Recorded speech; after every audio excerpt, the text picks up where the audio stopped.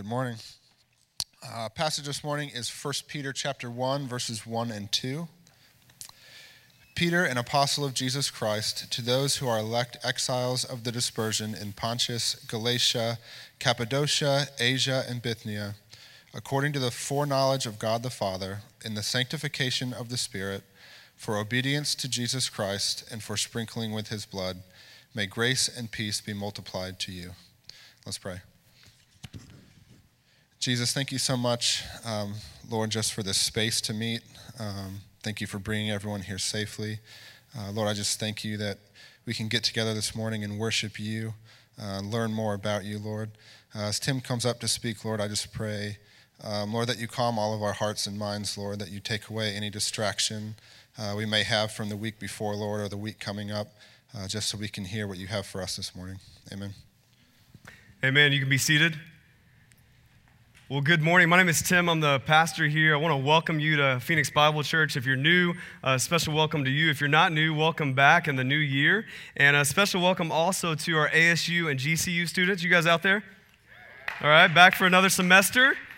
Excited for you guys. And we are excited as a church to launch into this new series in the book of 1 Peter called Living Hope. And it's a book that's all about hope in the midst of suffering. And as we go into a new year, the new year is all about hope, isn't it? I mean, you even hear it in sayings like, at the end of the year, people say things like, couldn't close out 2015 fast enough. And what are they saying when they say that? That as we enter into a new year, there's hope that maybe they can leave some things behind in 2015.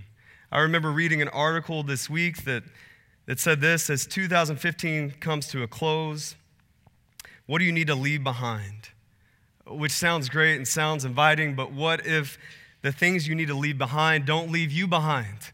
Like, what if they continue into the new year and there's nothing you can do about that? You see, as we look at the new year and we think about hope just in the new year, it's really false hope, isn't it? I mean, as we get into the new year and things don't leave us behind and we continue with them and then we're in the midst of suffering, it doesn't just vanish because we turned the calendar, does it? I know some of you, even though I don't know you personally, may be in the midst of suffering. Maybe you're in the midst of it right now. Maybe it's financial, maybe it's relational, maybe it's emotional. Maybe for some of you it's spiritual. And as you start the new year, you're in the thick of it. And so as we look at what it means to hope, we have to see something more than just a turn of the calendar. I know for me, there's been suffering to start the new year. Extended family, relationships, jobs, marriages, there's suffering. Even in other ways, just this week, my family and I went through some suffering, and I began to get frustrated with God in the midst of this suffering. And I began to say to God, we have this big weekend coming up. It's the start of our new year as a church. We're starting this new series in the book of 1 Peter. Like, God, when are you going to take away this suffering so that I can focus and study in this book on suffering? And in that moment, I began to hear God say graciously to me that I don't want you just to study it, that I want it to study you. That I don't want you just to prepare it, I want you to live it so you can know this hope before you proclaim this hope.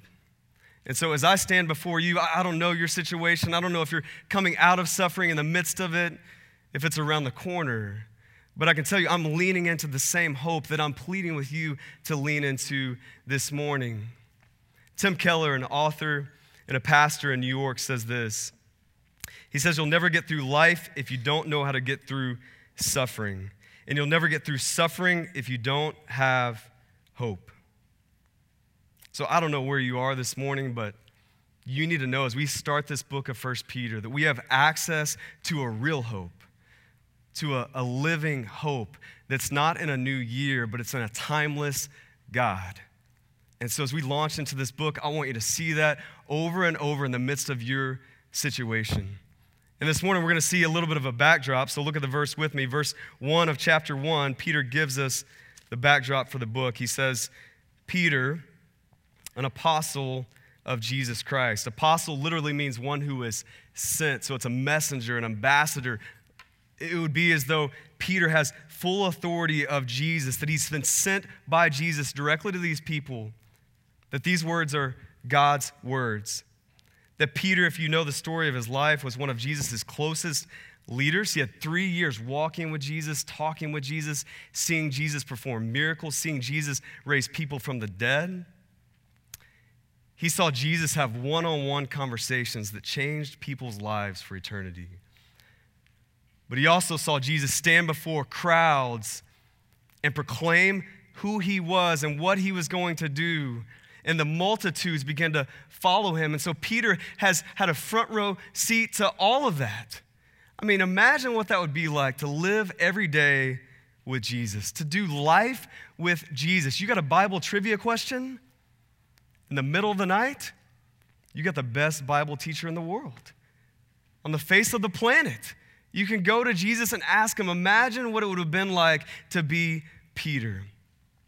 But if you know more of his story, you know it wasn't always high moments, that Peter had some low moments, that Peter at times doubted God, that he doubted Jesus, that Jesus told him, you're not going to be a ruler, you're going to be a servant. And Peter was confused by that. All the way up until the death of Jesus. Jesus goes to a cross, not a throne, and Peter denies Jesus. So Peter had his high moments, he had his low moments, but the point is, and what you see in the Gospels, is that this is a man who knows Jesus Christ. He's been transformed Jesus Christ, by Jesus Christ. Perhaps the best example of this is in the book of Acts. Early on, Peter preaches the first gospel message, and it says over 3,000 people come to know Jesus. And so as we read these words, Peter, an apostle, a messenger of Jesus, you need to know that these people receiving this letter, they would have treasured these words. That they're experiencing suffering and trials, they're displaced from their home. They would have treasured just these words, Peter, an apostle of Jesus Christ, that these are the words of God. Do you see that? That in that greeting, Peter's saying, these are the words of Jesus. These aren't just my words, these are the words of God, that they would have treasured those words. And listen, we need to treasure those words. We need to treasure the words in 1 Peter because these are the words of God. That's why the Bible is so important to us. That's why it's in our name. That's why we go through books of the Bible, verse by verse, because these are the words of God. That's why we invite you into community groups during the week to unpack what this means and what it looks like in your life, because these are the words of God. That's why we're going through the book of 1 Peter, because these are the words of God. That's why we want you to be here on Sundays to go through this and dive into it with us, to read it on your own, because these are the words of God. Peter, an apostle of Jesus Christ, he writes this letter, these words from God to elect exiles, it says in the second part of verse 1. They are a people literally who belong. They belong to God, but they don't belong in another way. They're elect, but they're also exiles. And so as you see that word elect, it means they belong to God. They've been chosen by God to be a part of his family. As you read the Bible, you see the focus is always God coming to us, that God first loves us, that God comes to us, that he chooses us. And maybe if you're here this morning and you don't know Jesus, and maybe you're thinking New Year, some resolutions, I'm going to clean myself up, I'm going to start doing the right things, maybe I'm going to be religious, and you begin to think, and maybe you won't say it, but you're here this morning because you hope that in your efforts, somehow you can gain approval with God. That you can align yourself with God if you just shuffle everything correctly. You need to know that in Scripture we see in Romans 3 that no one seeks God. No one, not even you. That we are of a depraved mind, a depraved will, that even from birth, one of the first words our babies learn is what? No. Right? How does that happen? Because we don't seek God. God comes to us, but listen, you need to know this is good news. In fact, it's great news that God chooses to love people who would never choose to love him. That God chooses the sinful, he chooses the undeserving, he chooses the wicked, and he says, I'm coming after you. Do you see that? If you know Jesus, if you have a relationship with God this morning, God came for you. He didn't expect you to come to him. He came to you. And he doesn't just have pity on us. He doesn't just make us servants. He adopts us into his family. 1 John 3 says, see how great a love the Father has bestowed on us, that we would be called children of God. It's a great love that is bestowed on you, and it's not dependent on you. It's bestowed on you. So God chooses, God cares for, God keeps you because of his great love that he bestows on you. Do you see that? As you think about our culture, the way we treat different things, a lot of times we care for things, we choose things, we keep things based on their value to us, don't we?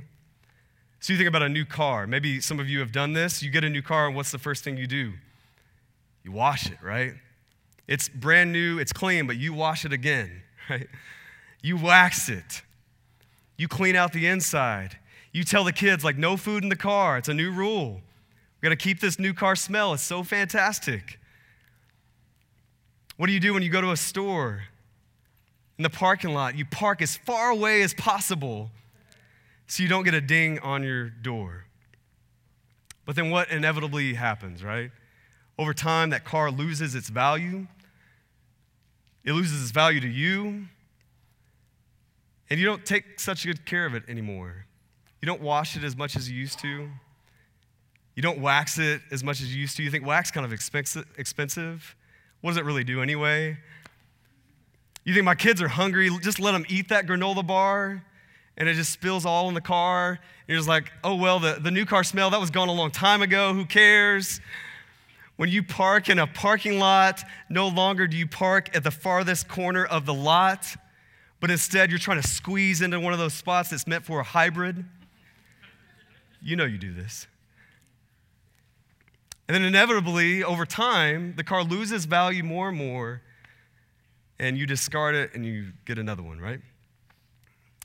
You need to know that God is not like that. That God does not operate like that. That he chooses you. He cares for you. He keeps you. Not because of your value, not based on your worth, but because of his great love that he bestowed on you. Listen, if you know Jesus this morning, you belong to God. He cares for you, he keeps you, and he will do that forever. Whether you have a good day or you have a bad day, whether you're going through suffering or you're in the midst of bliss as we start the new year. That as we see that word elect, that should cause a celebration to well up within you about the great love that God has bestowed on you through the cross of Christ. So as we look at the people that Peter is writing to, they were a people who belonged. They were a part of God's family. If you know Jesus, you belong. You're a part of God's family. But as we keep reading, we see that they're not only belonging, but they also don't belong in a different way. The second part of verse 1 tells us they're exiles. It lists off these scattered Roman provinces in modern-day Turkey. And this is different. If you've read the New Testament at all, this is different, right? Most letters, most books that we read are written to a specific church. They're usually written to an urban context. But in 1 Peter, we have these Roman provinces, and they're scattered across a huge area. So these people that belong to God are scattered. They're displaced from their home. And as I think about my life, I don't know about you, I'm displaced from my home, literally. I grew up in Texas and spent a little bit of time in Portland, and then my family and I moved to Phoenix. Some of you maybe were born in Phoenix. You're Phoenicians, right? Yeah? All right. So we got a couple, two. And but I would imagine some of you just moved here, maybe in the last 5 years. Maybe some of you are thinking of moving, and just so you know, you can't. You need to stay and be a part of Phoenix Bible Church. But A lot of you, maybe you're like me and you're displaced from your home. This isn't where you grew up. And so I remember as we moved here from Portland, just acclimating to the city, and we love this city, but it did take some time for us to get used to everything. It's just a new place, right? And I remember my daughter, who is 6 years old, she would always talk about these dirt piles. And she would say how she wants to go play on the dirt piles, and we need to go walk around the dirt piles. And I never really knew what she was talking about. And we're driving down the street one day. At the time, we lived right by a dirt pile. And she's like, see, Daddy, I want to go on that. Like, I want to walk up that. And I just said, sweetie, those are mountains. They're just brown, excuse me. She came from the Northwest for a little bit of time, and mountains were a little bit different there. And I had to explain to her, these are mountains too, they're just brown. And over time, there were different things like that, being in a new place, away from home, that we had to get used to, that we had to acclimate to, the culture, the people. All of those things were new to us. And over time, we began to love them, but it was difficult at first. And you see these people, these are exiles. They're displaced from their home. And not only that, as we go on to read 1 Peter, we find out in the rest of the letter they experience persecution, they experience trials, and they experience suffering. And so these are a people that belong, but they don't belong. And then we come to verse 2, which is still part of the greeting portion of this letter, which is different than most of our greetings, right? As you saw people this morning, maybe you said, hey, how's it going? Hey, Happy New Year. Peter, a little bit different. As he's still in the greeting, he says, hey, how's it going? Did you know that God is your Father who knows everything, is making you more like him, and has paid for your sin with his blood? Peter manages to give us the whole message of the Bible in his greeting in just 2 verses.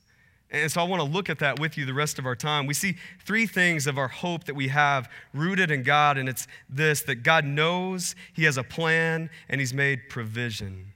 So God knows he has a plan and he's made provision. That's where we're headed. The first thing we see is that God knows. Look at verse 2. Verse 2 says, according to the foreknowledge of God the Father. Foreknowledge is an awareness of something before it happens or exists. That God is aware of everything. God's aware of everything. God knows everything. The foreknowledge of God the Father, that he's aware that he knows everything, past, present, and future. That means this, that nothing surprises God. All the crazy things that we see in our world today doesn't surprise God. God knows everything. As I was thinking about this week, I was thinking about this movie called The Guardians. And as a father of 3, it's this weird thing that happens that movies and songs that pop in my head are different than they used to be. So if you've never seen the movie Guardians, it's an animated film for kids. But as I was reading this film popped into my head because there's this key character named Jack Frost. Maybe you've seen the movie. Jack Frost helps all these kids sled down mountains and have a lot of fun and sprays ice everywhere and is a lot of fun. And Jack Frost does all this, but he can't be seen.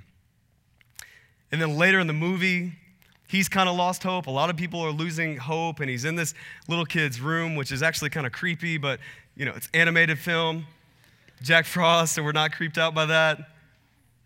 And Jack Frost is in this little boy's room, and the kid begins to hope in Jack Frost. He sees the snowflakes and the ice, and he begins to hope in Jack Frost. And Jack Frost is amazed at one point because the kid, for the first time, sees Jack Frost. He's aware of him, and he goes ballistic. Like, you can see me? What? Like, have you seen this? Have you seen the movie? You can see me, and he just goes off and starts painting the walls with ice because he's Jack Frost. And you see this hope overwhelm him because for the first time he's seen, someone's aware of him, and someone knows him. Listen, that's just a kid movie. It's an animated film that we can laugh at, but I think it depicts something real in each one of us and each one of you this morning. That we have a deep longing, a deep desire to be seen, to be known, to know that somebody is aware of us. specifically in your suffering. I don't know if you are in the midst of that or if you have been or if it's upon you in the future, but you know in those times when you're suffering, particularly in those times, you kind of wonder, like, does anybody see this? Is anybody aware of this? Does anybody know this? And maybe you have some friends, maybe you have some family who ask you questions, but even then you're like, do they really see? Do they really know? Are they really aware of what I'm going through? You need to know that just in this simple phrase, the foreknowledge of God the Father, that God knows. God knows past, present, future. God is completely aware of your situations. Scripture tells us that God doesn't sleep or slumber. He's not like us. He's completely aware. He completely knows. He completely sees you, even in the midst of your suffering. Psalm 139, David says, you know when I sit and when I rise. We see that he knows us even in our mother's womb, that he's numbered the hairs on our head, that God sees, God is aware, and God knows you this morning, whatever you're going through. Now, some of you hear that and are encouraged. Some of you hear that and maybe you begin to connect the dots and you start thinking, well, if God knows and if he's truly God, then why doesn't he change things? Maybe you're thinking about a financial situation, a relational situation, an emotional situation in your life, and you're thinking, okay, well, that's great, Tim. God sees it. God's aware. God knows. Why doesn't he change it then? If he's a good God, why wouldn't he change? Why wouldn't he take away my suffering? It's a normal thought to have, but you need to know in that thought process, you need to be comforted with this simple truth that God knows, and he knows better than you do. Do you see that? That as we look at Scripture, we see that God is infinite, we are finite. That God is all-powerful, we are not. That God knows the whole story, we just know a couple chapters. And so God is making things good. He's working things together for good, Scripture tells us, because he knows everything. He's making everything good, making it together for his good, because he can actually see everything, because he knows everything, and you and I don't. We just see a couple pieces of the puzzle, and they look off, and God is saying, no, they're exactly where I want them to be. There's a greater picture that you can't see right now. And listen, that's something you have to trust. That we trust that God is good, God is all-powerful, God is sovereign. And we have to trust that. I would encourage you, if you're still wrestling with that, to wrestle with it.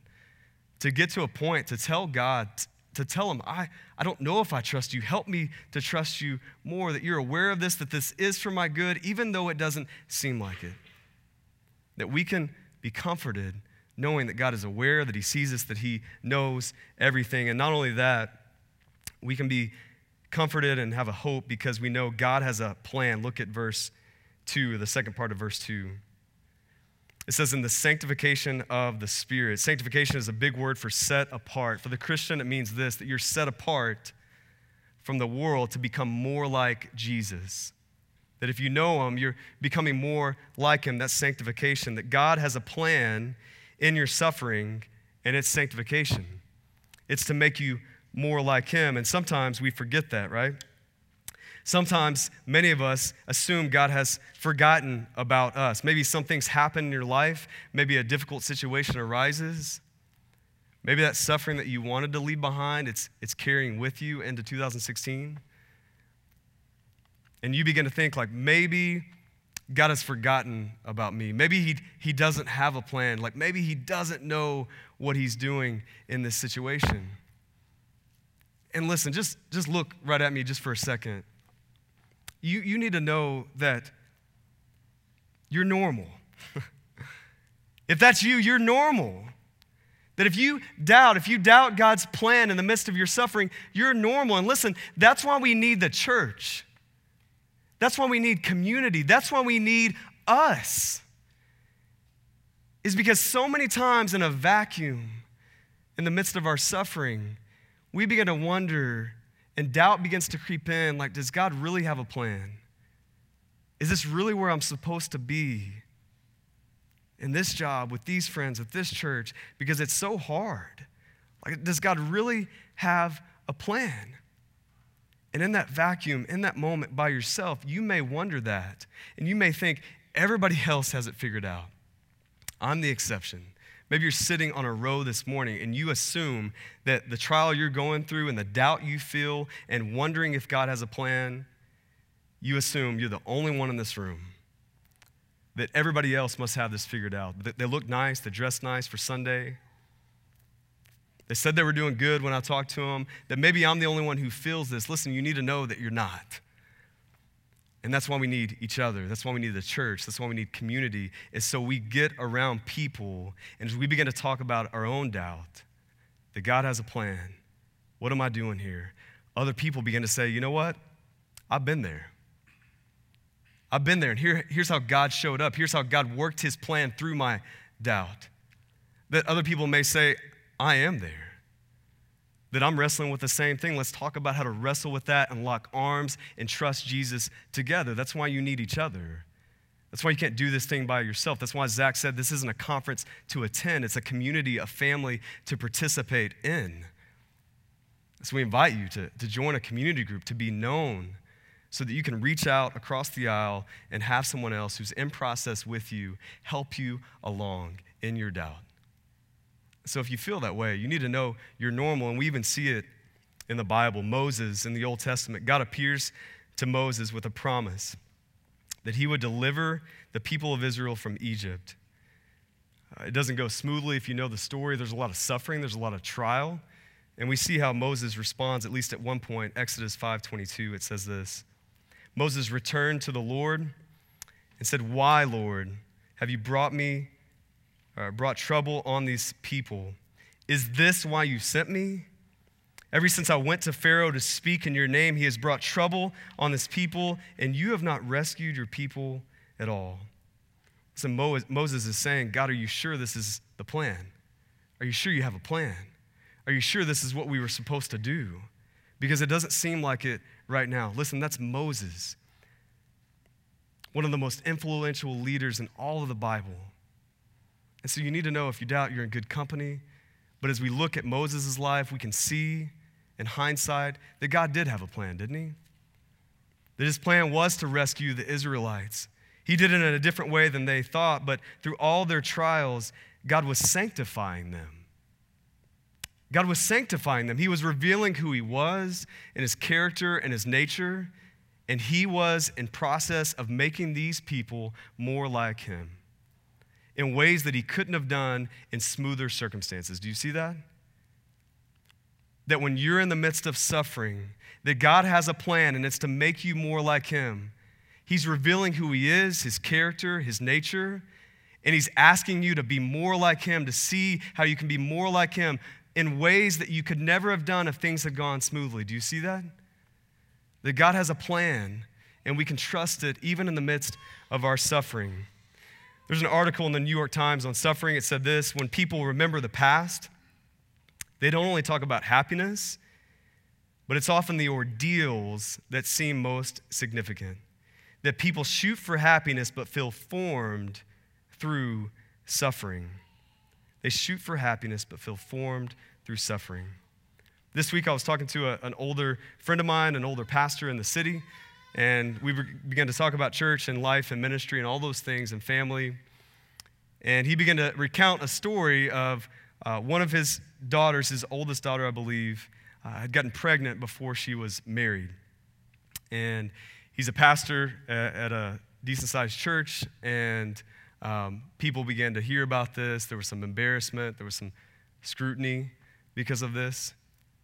And he talked about just how difficult that was. But he said he decided to get up on a Sunday and just be honest and say, hey, this is what's happened, just briefly.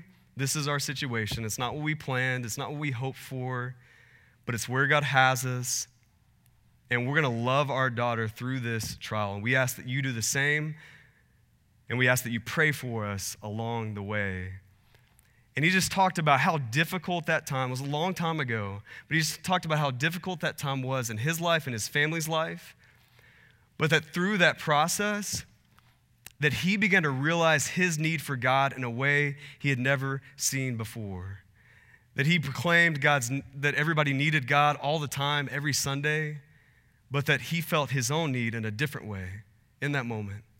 And as he began to share this with people in a very vulnerable spot, he began to grow an authenticity in his heart that he didn't have in the same way before. That it bled into the rest of the church. That he talked about that people thought, if I can share this on stage, then if he can share this on stage, then I can at least share this with my friend. If the pastor can share this on stage, then I can at least share this with my community group. And he began to talk about how this situation, as tough as it was, cultivated authenticity in his life and his church's life. How it cultivated compassion as he knew how to minister to other people who had gone through similar circumstances or other circumstances, that it grew a compassion within him and his church. And he talked about, as difficult as his time was, that it was his most formative years as a person and as a pastor. Maybe some of you have been through similar things, where you look back in hindsight and you see, man, God was forming me through those trials, that it made you who you are today, that you got a little bit more of Jesus each time he broke you, he reformed you, that he was sanctifying you. Oftentimes we can't see that in the moment, can we? But as we look back, we know that God hasn't forgotten us, that he's been forming us. That this morning, God hasn't forgotten you in the midst of your suffering, that he is forming you. He's making you more like him, and we need to trust that. The third thing, the last thing we see is that God made provision. Look at the third part of verse 2. It says, for obedience to Jesus Christ and for sprinkling with his blood, may grace and peace be multiplied to you. You see that phrase probably sticks out to you, sprinkling with his blood. In most Old Testament sacrifices, blood was sprinkled on an altar, so Peter's referring back to that to give imagery for the blood that was shed by Jesus on the cross. So as we see the sprinkling of blood by Jesus, that once in the Old Testament, you would sprinkle blood on an altar to pay for sin as a one-time payment.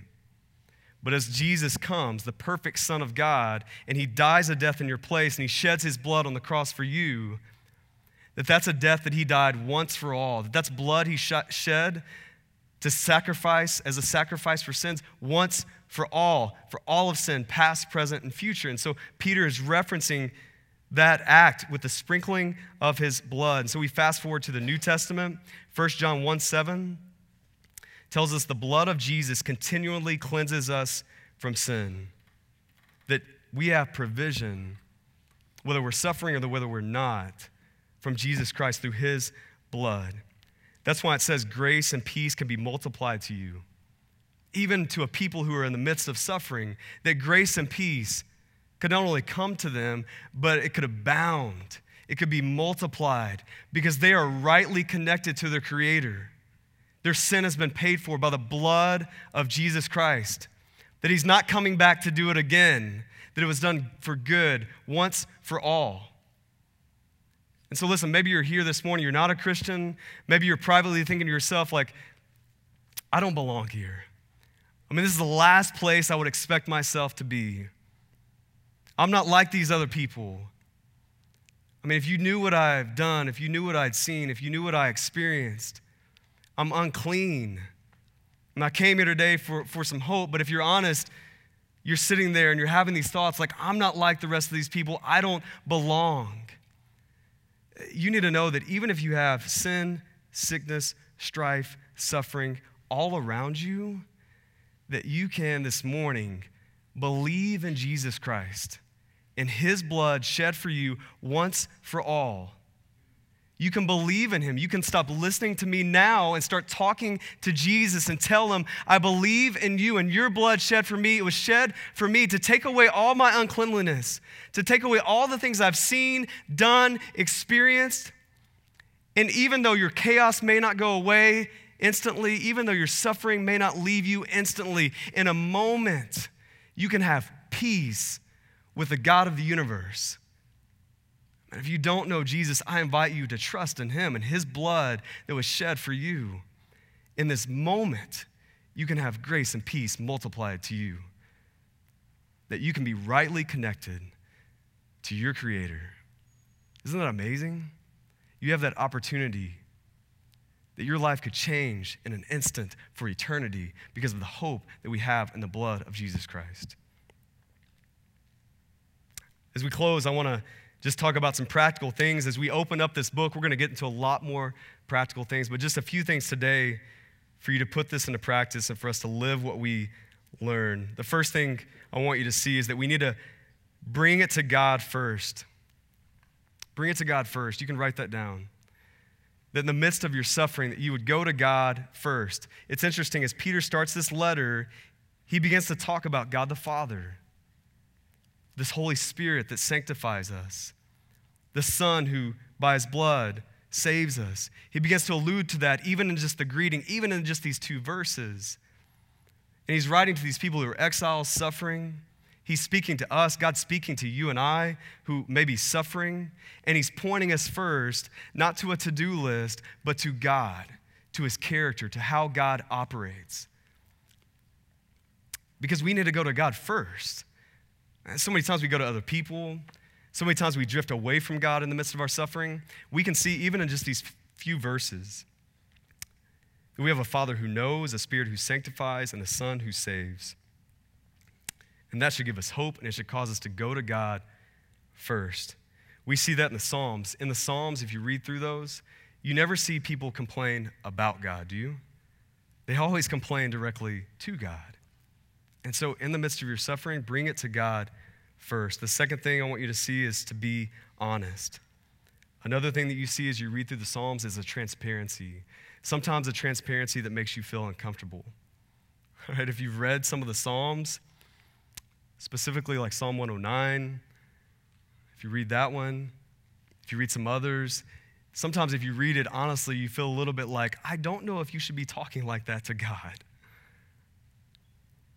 But what you see through that is that David and others can be honest with God because God can handle it, because he knows everything, because he's seen everything, because nothing surprises him. And so your deepest regret, your deepest pain, your deepest hidden sin that you're holding on to right now, and you think, I can never bring that to God. He wouldn't understand. I'm the exception to the rule. You need to know that God sees, God knows, and you can be honest. You can be honest. So we go to God first. We are honest with God. These 2 action steps are really exhaling, a crying out to God, which is really important in the midst of suffering. It's a lamenting that you need to participate in. But the last thing is an inhaling. The last thing is we need to breathe in truth. That we would deliberately breathe in truths about God's character, about his promises, about his provision for our lives. Some of you are thinking, I don't have a lot of provision that I can look back on. Go to some other people. Find some other people today. Find some other people in a community group that you can go to and say, how has God worked in your life? Because I'm not seeing it right now. Go to somebody else. Come to me. Let us walk alongside with you and show you God's provision. Read biographies in Christian history and see how God made provision over and over, how he's faithful. Read Scripture. We talked about Moses. Listen, everybody in Scripture, everybody that God uses is not holy except for Jesus. So you can read account after account after account and see what God is doing, see his promises and his provision through the lives of others. And I would imagine if you really thought about it, you can see it in your own life. That we would be honest with God. We would exhale, and that we would inhale truth. That we would be intentional. You would have verses that you go to. You struggle with body image. You're suffering at your job. You're struggling with your finances. You're suffering in your marriage. That you have verses that you go to. Put them on a card in your pocket, whatever you need to do. You put them on your phone, and you read those verses, and you remind yourself of truth. You breathe it in intentionally, daily, especially in the midst of suffering. These are just a few things you can do as we start the book, but listen, we're going to get way more into what hope looks like, what a real hope, what a living hope looks like, not in a new year, but in a timeless God. These are just a few verses at the beginning of the story. These are just the first 2 verses of the letter.